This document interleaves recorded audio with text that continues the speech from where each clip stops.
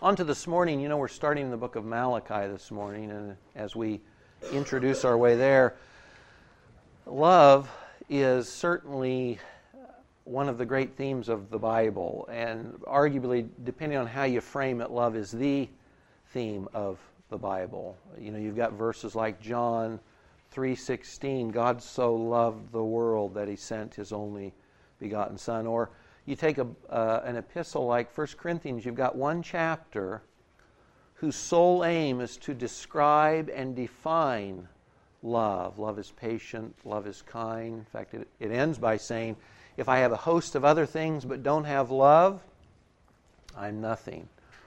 You've got a great passage, normally only heard at weddings, but it's one of the greatest passages in the Bible describing love. This is from the Song of Songs, the book in the Old Testament that's nothing but a love song.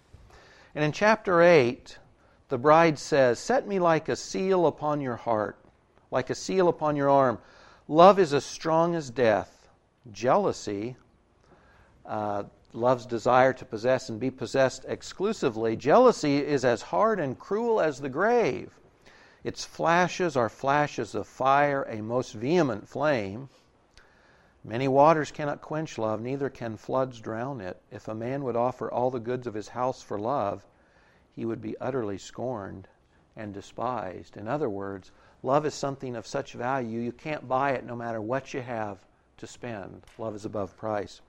Now, because love is this key or preeminent theme in the book of books in the Bible, it's no surprise then it becomes this key theme in all of history and all of literature, and songs and movies and on and on and on. You know what I'm talking about. Just a couple of examples. In history, biblical history, the story of Jacob and Rachel, this great love story, right?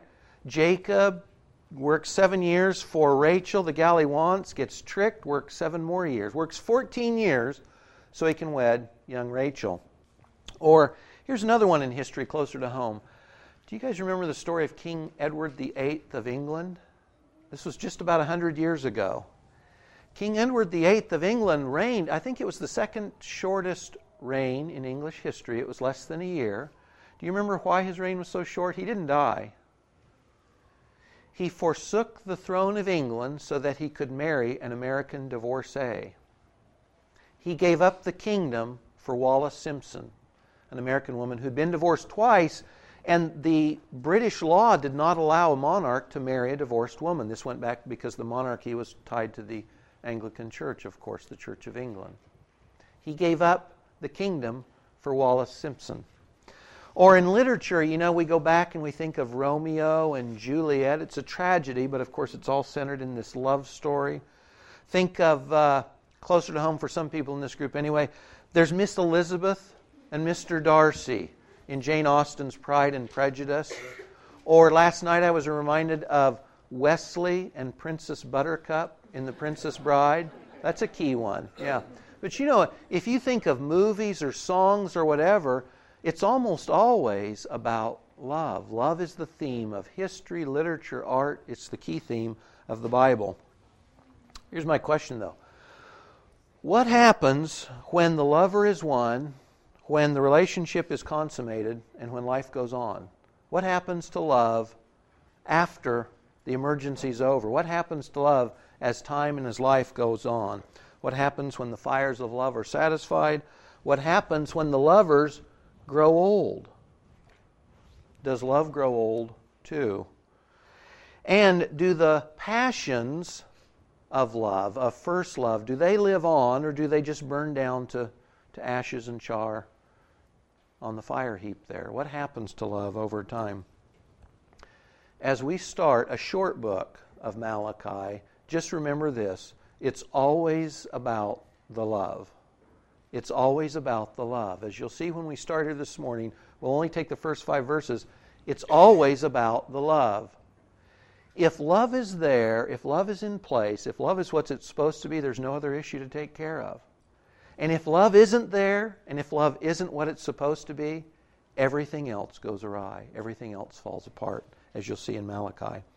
Malachi is built on the theme of love and particularly love in covenant. We don't use this term a lot. If we do, we talk about the Old Testament or Old Covenant and maybe the New Covenant. We think of it in terms like that. But remember, for Jews, covenant is a way of life. Covenant is a formal treaty that you make with other countries. It has everything to do with how you relate to someone else, to another nation. Or a covenant is what a king made with his people. Or a covenant is what a husband and a wife made with one another. And it is a stronger sense than we have today of just a legal contract. We tend today to think in terms of contracts and a court of law. Covenant is more personal than that. It is a legal, formal commitment, but it's more than that. It's more than that. And Malachi is built on the theme of covenant love, of committed, faithful love. That's what the book starts with. It's what it ends with. It's all about the love. In this book, God says to Israel, I love you, and asks the question of Israel, do you love me? We could put it more personally this morning for our own sakes. God loves us. Do we love God? That's really what all this comes down to. Just by way of introduction, before we get into that first 5 verses, let me mention this. You guys know Malachi is the last book of the Old Testament. It was written around 400 BC. You know, when Malachi speaks, there's 400 silent years before Jesus is born. So he's the last recorded prophet of the Old Testament. His name means my messenger. Malachi means my messenger, God's messenger. And we're really not sure if Malachi is his real name or if Malachi is the pseudonym or the title that the author is writing under. Not entirely clear. Malachi might be his name, might not be his name. Most commentators assume or think there's a pretty good degree of probability that Malachi was a priest. And you'll see as you read through, it's because he makes so many comments about the priesthood and the temple specifically. So it might be his real name, might be a pseudonym, and the author appears to be a priest. And remember, too, when he writes, to put this in the timeline or the flow of Israel's history, Israel's back in the land. We studied 1 Kings last summer, Solomon, about 1000 BC. This is about 400 BC, so 600 years later. So most of the history you think of with the Old Testament and with Israel specific, it's over when Malachi writes. But what has happened, you remember they're taken captive by Nebuchadnezzar to Babylon? 70 years of captivity, and then they return. So that when Malachi writes, the Jews are back in the land, the temple's rebuilt, Jerusalem's rebuilt, and life is going back on, God's people in God's land. Everything's not quite the way they would like it to be. Remember, Israel is ruled by Persia at this point, so they're not autonomous, they don't have their own king. And there are some difficult times economically for them in this time frame too, but pretty much they're free to live at peace as they choose. So life in that sense is actually pretty good.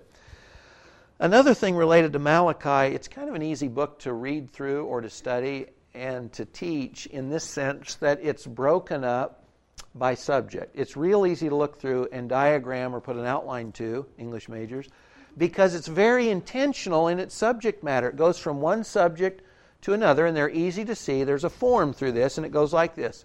God makes a statement. Israel responds to the statement, and then God explains. God makes a statement. Israel says something to God's statement, and then God explains the way things really are. That's the form of Malachi. Some think, Steve, thinking about law, some think this is meant to be read or conveyed as a legal hearing. That is, God's coming in as a prosecutor. And he's giving an indictment or a charge. And then Israel says, well, what do you mean? How am I guilty of this charge? And then God explains how they're guilty, what their failure to the covenant has been. Others think it's what's called a hortatory epistle or writing, which means that it's God's way of strongly exhorting or encouraging Israel to come back and do the things that are in their best interest, to call them back up to where they should be. But however you see it, God's reproving His people, and all this reproof starts with this issue of love. You don't love me the way you should. Let's start. I'll just read through the first 5 verses. If you've got your Bible, feel free to join in. If you don't, don't. Listen. This is the NIV, New International Translation, I'm reading from. And in verse 1, I'll mention just a couple things by way of explanation. An oracle You could read this, some Bibles say the burden. An oracle just means a prophetic utterance. It means a word from God. So an oracle, the word of the Lord to Israel through Malachi. Lord here, if you look in your Bibles, it might be in all caps, and that means that when we say Lord, it's actually our transliteration of something else. This would be Yahweh. This would be God's covenant name. This is the name God revealed Himself to Israel. So it's His special name. It's kind of like a pet name if a husband has for a wife. This is the pet name or the specific name God gave Israel to know Him by, Yahweh. So as you read through this, God is calling Himself His covenant name to His covenant people. So the word of Yahweh to Israel through Malachi, through God's messenger. I have loved you, says the Lord. But you ask, Israel asks, how have you loved us? God responds, was not Esau Jacob's brother, the Lord says, yet I have loved Jacob, but Esau I have hated, and I have turned his mountains into a wasteland, and left his inheritance to the desert jackals. Edom may say, and Edom is the nation that's descended from Esau, Jacob's brother, Edom may say, though we have been crushed, we will rebuild the ruins. But this is what the Lord Almighty says, they may build, but I will demolish. They will be called the wicked land, a people always under the wrath of the Lord. You will see it with your own eyes and say, great is the Lord, even beyond the borders of Israel. That is, Edom, a nation outside of Israel proper. So here's God. He starts this prophetic utterance talking to Israel through Malachi, and the first thing He says is, I've loved you. I have loved you, Israel. Now, if I came up to my wife and said, I have loved you, my wife might say a number of things. She might say, I'm so glad you do. Or she might say, thanks, and I love you too. You know, there could be a number of responses that would be appropriate. Israel's response to God is a little lacking. When God says to Israel, His bride, His covenant people, I have loved you, what's their response? How have you loved us? What do you mean you've loved us? What does that look like? Where's the proof or the evidence of your love? Or we might say, where's the beef? We don't see it. Remember, for Israel life at this point, it's not at the high plateau of a King David or a King Solomon where the cities flow with gold and they're ruling over all the nations around them. It's more mundane. It's probably more like the lives most of us live. It's more mundane. It's not everything they wanted it to be. Not everything they thought it to be. And remember, too, they also live with an expectation. They've got all of Isaiah's prophecies. They've got Zechariah's prophecies at this time. They've got all these promises about God would rebuild Israel as the center of the world. And they're not. And they know it. So on that hand, when God says, I've loved you, they respond probably in some degree out of this sense of disappointment, or life is just kind of blasé or passé or not what I wanted, or thought it would be, what do you mean, God? What do you mean you've loved us? Where's the love, Lord? Now remember, for Israel to say this, think of all the things they're ignoring. Think of all the things they're ignoring. This is about 400 BC. God appears to Abraham about 2000 BC. And in all that time, God selects out Abraham and his descendants, and He promises them a land, and He redeems them from Egypt, and He brings them in. He gives them homes, do you remember, in fields He says you didn't labor for, but I'll give them to you anyway. He set them up as the head of the nations under David and under his son Solomon. He chastised them through the Babylonians and took them captive, but He promised them that He'd deliver them and bring them back home, which He's done. And they also live with these promises of the future, this glorious future that God would yet bring to pass. So Israel would be able to look back at their history and say, we've seen God intervene in our life to bless and to discipline for our good, to give us wealth, to fulfill His promises towards us. They had all that at their fingertips or in their mind, and none of it comes up. Their response to God saying, remember that I've loved you is, what do you mean? How have you loved us? I don't recall. What does that look like? Imagine if you're King Edward VIII and Wallis Simpson says, how have you loved me?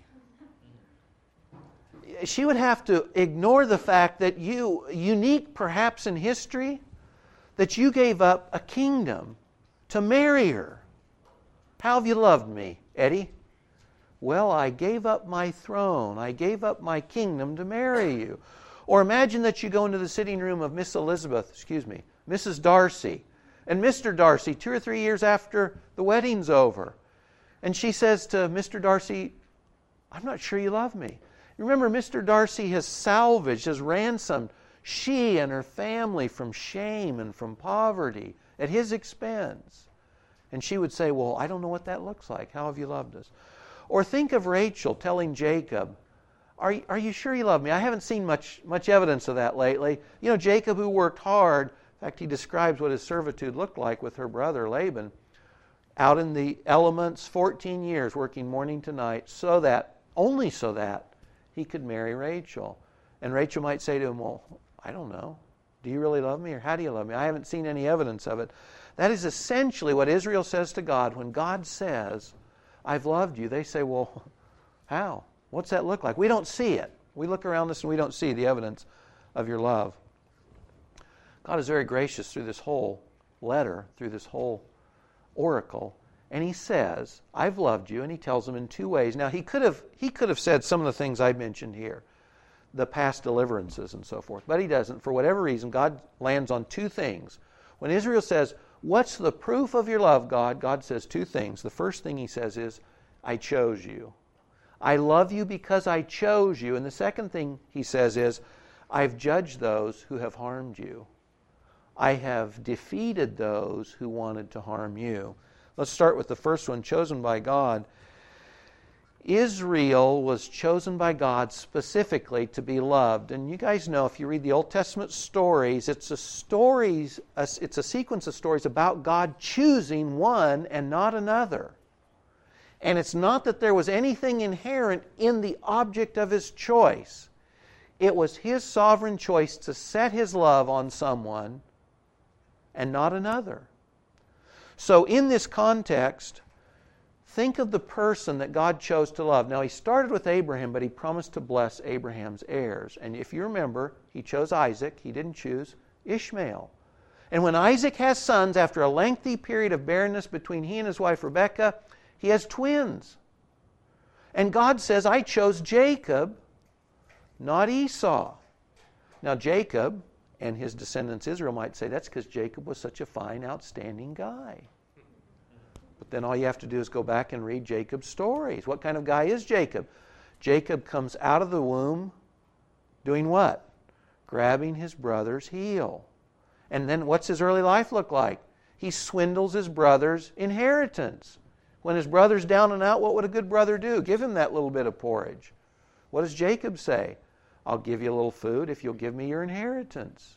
Then later what's he do? He tricks, he deceives, he directly lies to his poor blind father Isaac to steal Esau's blessing. This is Jacob. This is the one God chose. There was nothing worthy in Jacob that elicited God's choice. He was no better and no worse, we could argue, than Esau. But God says, I chose Jacob. I chose Jacob. He didn't choose Jacob because of Jacob's sterling qualities. He chose Jacob in spite of who he was and who he wasn't. Now, later, Jacob's descendants, of course, become the nation of Israel. And God redeems those descendants, Israel, out of Egypt. Do you remember some of the things God says about Israel after redeeming them, or in the process of redeeming them? Israel might say, well, God redeemed us, God chose us because we were so good, because our nation is such great character. God says when he redeems them in Deuteronomy, by the way, the book of Deuteronomy is preeminently in the law, the 5 books of the front end of the Bible. It's the book of the covenant. It describes the covenant relationship. In it, God says in Deuteronomy 7, Yahweh has chosen you to be his own possession. God chose you to be his own possession above all other peoples of the earth. The Lord chose you because he loved you very much. He didn't choose you because you had more people than other nations. In fact, you were the smallest of all. If Israel was thinking God chose us to love us because we were great, God says, oh no, you're the least. I didn't choose you because you were powerful or desirable or worthy or wealthy. You were the least, and I chose you anyway. Or in Deuteronomy 9:6, God says, "Know then, it is not because of your righteousness that the Lord your God is giving you this good land to possess. You are a stubborn people." In fact, if you read the law, God repeatedly says of Israel, you're a stiff-necked people. That is, you're always resisting what I want to do. God didn't choose Israel because they were a great nation or wealthy or powerful or wise. He chose them in spite of what they were. This is a gross passage, but I think graphically it helps you to put this in perspective. In Ezekiel, written about the time of the captivity, Ezekiel in graphic terms talks about God choosing Israel. Listen to what he says. Basically he says, Israel, when I chose you, I chose an abortion. I chose a person aborted and undesired and left in the dirt of life to die. That's graphic.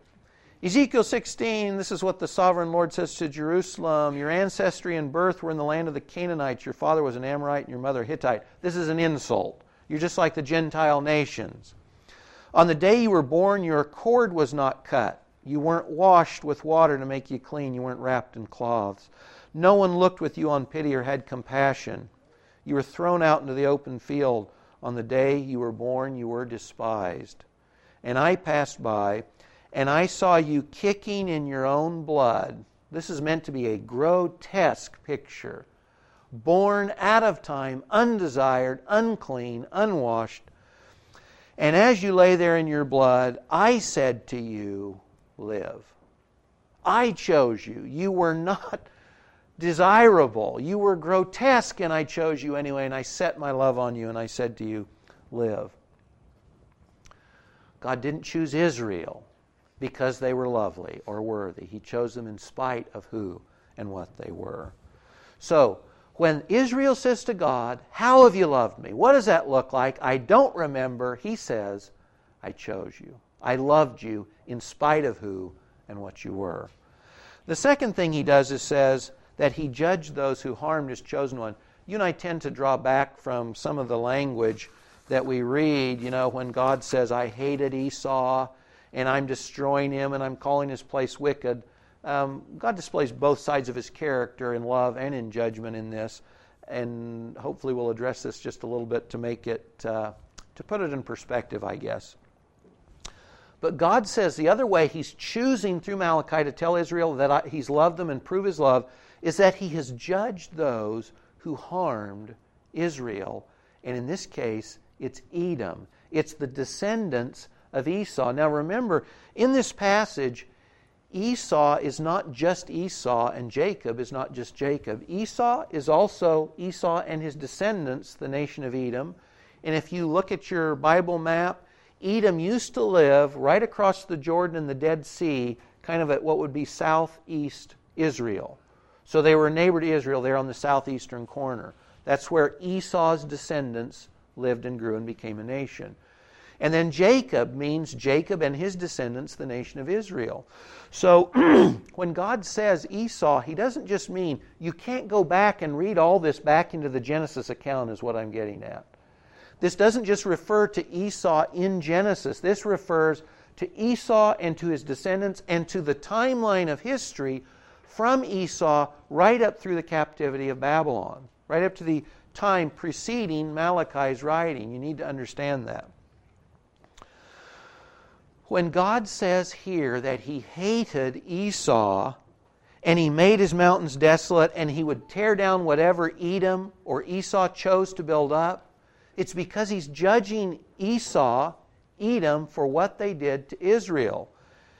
Obadiah, an overlooked book in the Old Testament, one chapter long, in the Minor Prophets, Obadiah says this. And Obadiah is writing about the period when Babylon conquered Jerusalem. And this is what God said. For the violence you did against your brother Jacob, the nation of Israel, shame shall cover you, and you will be cut off forever. On the day that you stood aloof, on the day that strangers took captive his forces, carried off his wealth, foreigners entered into his gates and cast lots for Jerusalem, you were even as one of them. You didn't give help. You hurt them with their captors. You should not have gloated over your brother's day. Remember, the Edomites are all related by blood to the Israelites. They're cousins as it were. You should not have gloated over your brother's day, the day when his misfortune came and he was made a stranger or was taken out of his own land. You should not have rejoiced over the sons of Judah in the day of their ruin. You should not have spoken arrogantly in the day of their distress. You should not march through the gates of my people in the day of their disaster, nor look down on them in their calamity in the day of their disaster, nor seize their wealth in the day of their disaster. This is what the Edomites, the nation of Esau, did to the Jews. You should not wait at the crossroads to cut down their fugitives, nor hand over their survivors in the day of their trouble. The day of the Lord is near for all nations. As you have done, Esau, it will be done to you. Your deeds will return upon your own head. When God says this in Malachi, when He says, I've hated Esau, He's not just referring back to Esau, whom the book of Hebrews tells us despised his birthright. He didn't value the things God valued. We understand that. But He's speaking about the nation that when Israel was down, Esau went over and kicked them with the Babylonians. Not only did Esau not help their cousins Judah, but they took advantage of them. They destroyed their survivors, and they turned over fleeing captives back to Babylon. They hurt their cousin, their brother, Jacob, when he was down, and for that, God says, He was judging them.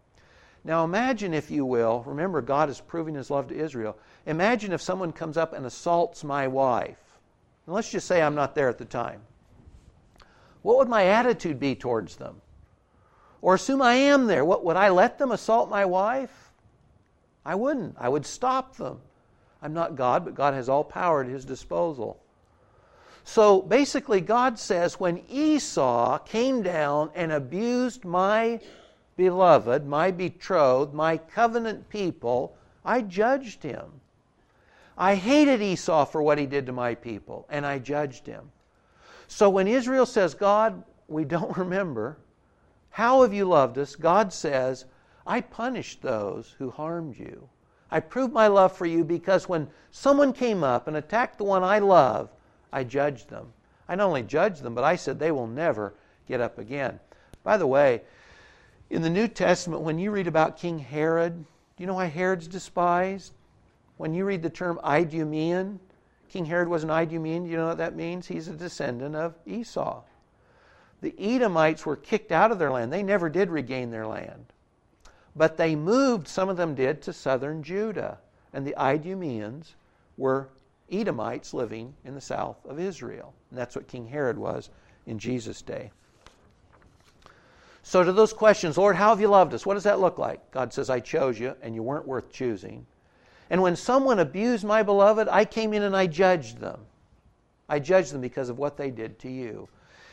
Do you remember in the book of the covenant in Deuteronomy, do you remember the one thing God said He asked of and required of His covenant people?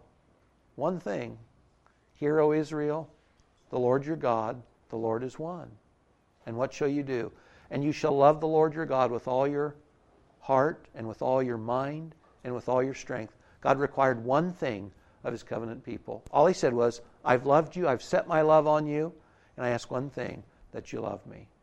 In fact, in the New Testament, Jesus reiterates that. What is the great commandment, teacher? What's the one thing required? Jesus says, love the Lord your God. And then He adds, of course, the second is like it, love your neighbor as yourself.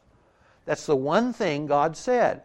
He married Israel. Israel's His bride, and He says, I love you, and all I want is for you to love me. This seems reasonable to me. If you have love in a marriage, you have everything. And if you don't have love in a marriage, you have nothing. You've probably seen marriages, hopefully no one here is in one like this, where people go through the form of a relationship, but there's no love in it. Well, that's what Israel was doing at this time. They're going through the motions, but there's no love. So they're saying on one end, technically, well, we're doing okay by you, Lord, but He says, oh no, no you aren't. And if Israel loved God, there would be no book of Malachi.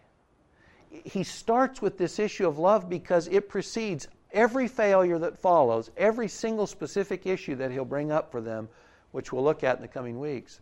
is because they don't love Him. God says to Israel, I've loved you, but you've not loved me. Coming closer to home on this, do you remember in Revelation 2 and 3, Jesus, the head of the church, Jesus who instituted the new covenant in His blood? We live under a new covenant, not the old. Jesus, the head of the new covenant with His bride, the church, that's all of us who believed in Him. He writes to those churches, 7 churches in Revelation 2 and 3. And do you remember what He says to the very first church? And this church is the state-of-the-art church. This would be a mega church in our day. This would be a big, successful church in our day. That's what it would be. And He says this, I know your deeds. I know your hard work. I know your perseverance. I know you can't tolerate wicked men. I know you've tested those who claim to be apostles, those who said they were sent out by me, but were not. You found them false. You've persevered, you've endured hardships for my name, and you've not grown weary. And all this sounds great and commendable. And He commends them for it. But then He adds this, yet I hold this against you, you have forsaken your first love. By the way, the threat to this church is, He says, you repent, you change the way you're interacting with me, or you won't be around anymore. You'll lose your candle, your witness, your testimony. I'll remove you, Jesus says. Because He doesn't want the form. He doesn't need the form. He wants the love. Our hearts. He wants the loving relationship.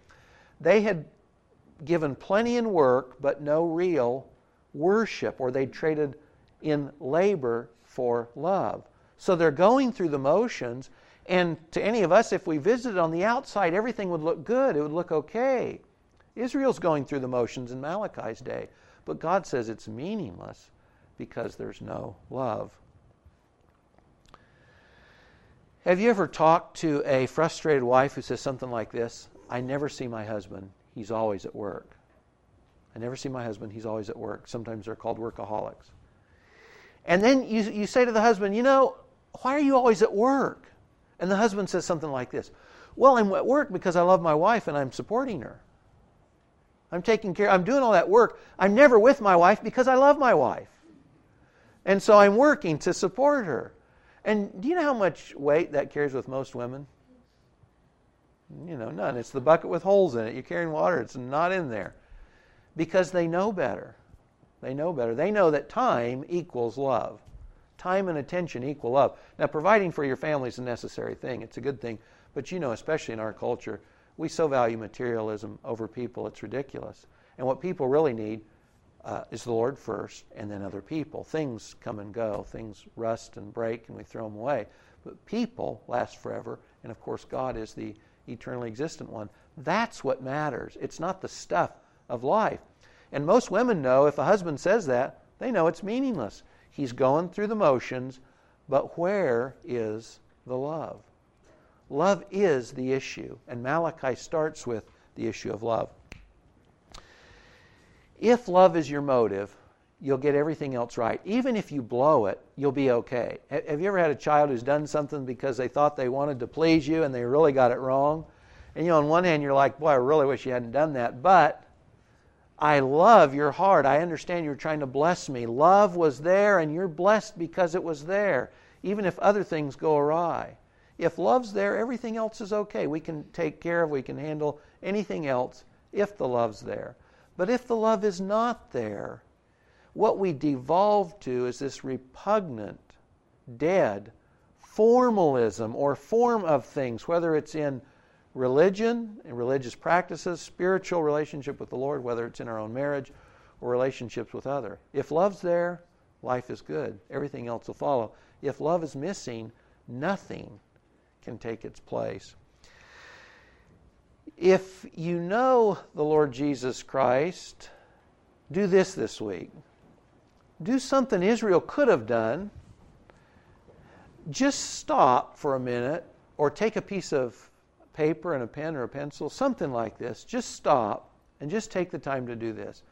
Just go back in your own mind and rehearse to yourself the ways in which you have seen God bless you in the past.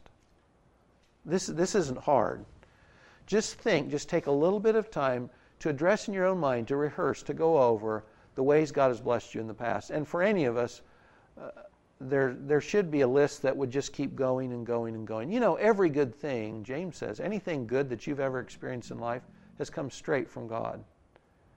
You know, the good food you enjoy, the relationships you have with other people, health, whatever, anything you experience that's good comes from God. This should be easy. Just rehearse in your mind the ways God has blessed you. That is a demonstration of His love. Of course, preeminently that's tied to salvation.